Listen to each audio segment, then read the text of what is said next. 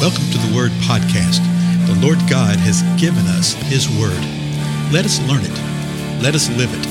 Let us rejoice in it. Spread the Word.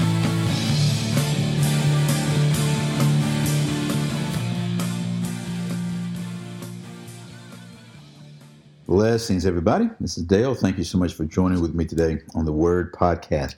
We're continuing our examination of 2 Chronicles chapter 20 and seeing what's happening with Jehoshaphat and the people of the Lord. Remember, an enemy had come against them, and they were fasting, and Jehoshaphat had just prayed. And so all of Judah, it says in verse 13, was standing before the Lord with their infants, their wives, and their children. So they're standing there, and they're waiting for the Lord to do something, to say something, whatever that may be. And when you look at the Old Testament, it could be all sorts of things. From the ground opening up, swallowing people, from lightning coming forth, from floods, from the sea parting. I mean, there's any number of things. Wind blowing, tornado-type winds, whirlwinds. And it could be the word of the Lord coming through the mouth of somebody. And that's what happened here. So we saw in the previous episode in verse 14 that Jehaziel spoke. So listen to this. Then in the midst of the assembly, the Spirit of the Lord came upon Jehaziel, the son of Zechariah, the son of Benaniah, the son of Jael, the son of Mattaniah, and the Levite of the sons of Asaph. And Jehaziel said, "Listen, all Judah and inhabitants of Jerusalem, and King Jehoshaphat." So let me pause for a moment here. So now he's calling forth, and he's shouting forth. I mean, he wouldn't have just been sitting there in a regular dialogue, conversational level of anything. No. He's shouting this forth, empowered by the Spirit of the Lord. And he's saying, Judah, because remember the people had come from Judah.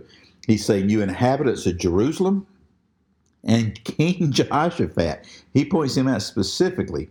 He says, "Thus says the Lord to you."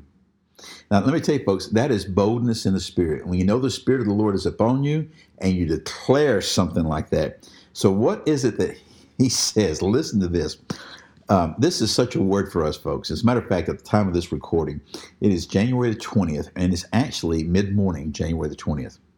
And we're going through a time of transition from one chief executive to another chief executive in the United States of America.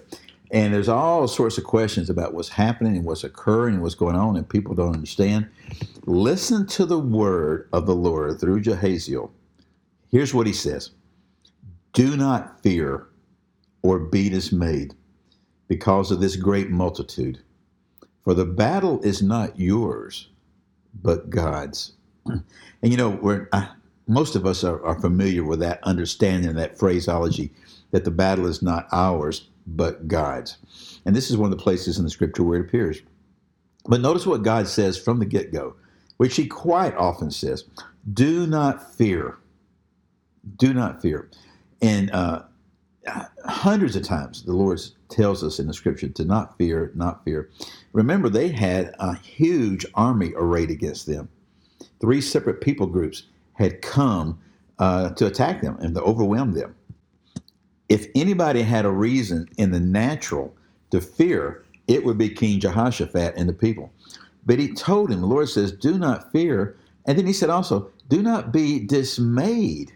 And that has the same idea as fear, but it means this, to be broken or to be shattered. So don't fear, don't be dismayed, don't be broken, don't be shattered because of this great multitude that you see. And why is it? Because the battle is not yours, but God's. Remember what the king had prayed? The king says, hey, they're overwhelming. There's nothing we can do about them, and we don't know what to do. And so we're just here before you, and our eyes are upon you. Our face is set toward you. And so God is relieving them of this. He's saying, don't worry. You don't have to battle. The battle is not yours, but it's God's. And that is such an overwhelming truth of peace and joy, even in the lives of us today. We must remember that the battle is not ours, it's the Lord. Now, are we called to do things? Yes, sometimes we may be called and be sent into battle, literally. But we're not empowered by our own flesh. We're not empowered by our own volition and purpose. It is the Most High God. So the Lord declares this, "Do not fear. Do not be dismayed because of this multitude, for the battle is not yours, but God's." Then God goes straight into some instructions. Verse 16, "Tomorrow, go down against them." Let me pause right there again. After saying, the battle's not yours, but God's, he tells them to go against them. And he says, when? Tomorrow. He says, tomorrow, go down against them. Now, that's sort of a curious kind of thing, because in my mind, I'm sitting there when I first read this, you think, oh, the battle's not mine, great. Then why do I have to go down against them? And then suddenly you realize, wait a minute, what does it mean to go down against them? And he's going to answer that in just a moment. But he continues explaining verse 16. Behold, they will come up by the ascent of Ziz, and you will find them at the end of the valley in front of the wilderness of Jeruel. So God tells them when to go. He says tomorrow. He tells them where to go. Very precisely. He's saying, hey, they're going to come up that way by the ascent of Ziz, and you're going to find them down at the end of the valley in front of the wilderness of Jeruel. He tells them precisely where they're going to be. And then he says this then, verse 17, you need not fight in this. And then the word battle is put there where we can understand it. He says, you don't need to fight in this. He had told him a while ago, the battle is not yours, but it's God. Now, what I want you to do is I want you to go tomorrow against them. What does that mean to go against them? I just had a thought about that, which I think I'll follow up tomorrow because, I've mentioned it so many times, the wonder of the word, how you can read a passage over and over and over and actually teach on it and preach on it, talk about it, share with one another about it over a period of years, and still you'll sit down and read it, and all of a sudden you see something else that the Spirit is literally revealing to you at that moment. I mean, it's just wild how that happens. So there's something right here that I think is going to be really, really interesting for ourselves. But again, verse 17, you need not fight in this battle. Now look what he tells them to do. You need not fight in this battle. Station yourself. Stand and see the salvation of the Lord on your behalf, O Judah and Jerusalem. Do not fear or be dismayed. Tomorrow, go out to face them, for the Lord is with you. So he starts off at the end, this word of the Lord is coming through Jehaziel in the same way that he began. Do not fear, do not be dismayed. Go out tomorrow, face them. Before he had told them to do what? To go down against them. So we learn part of what that going down against them is that they're going to go and they're going to go face them. But he's told them, you're not going to need to fight. The battle is not yours. The battle is the Lord. Then the last word is, for the Lord is with you.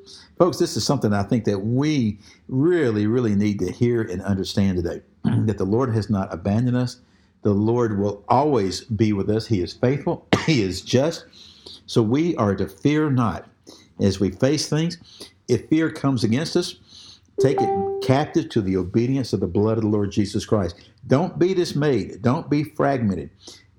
Don't sit there and say, well, what are we going to do? What are we going to do?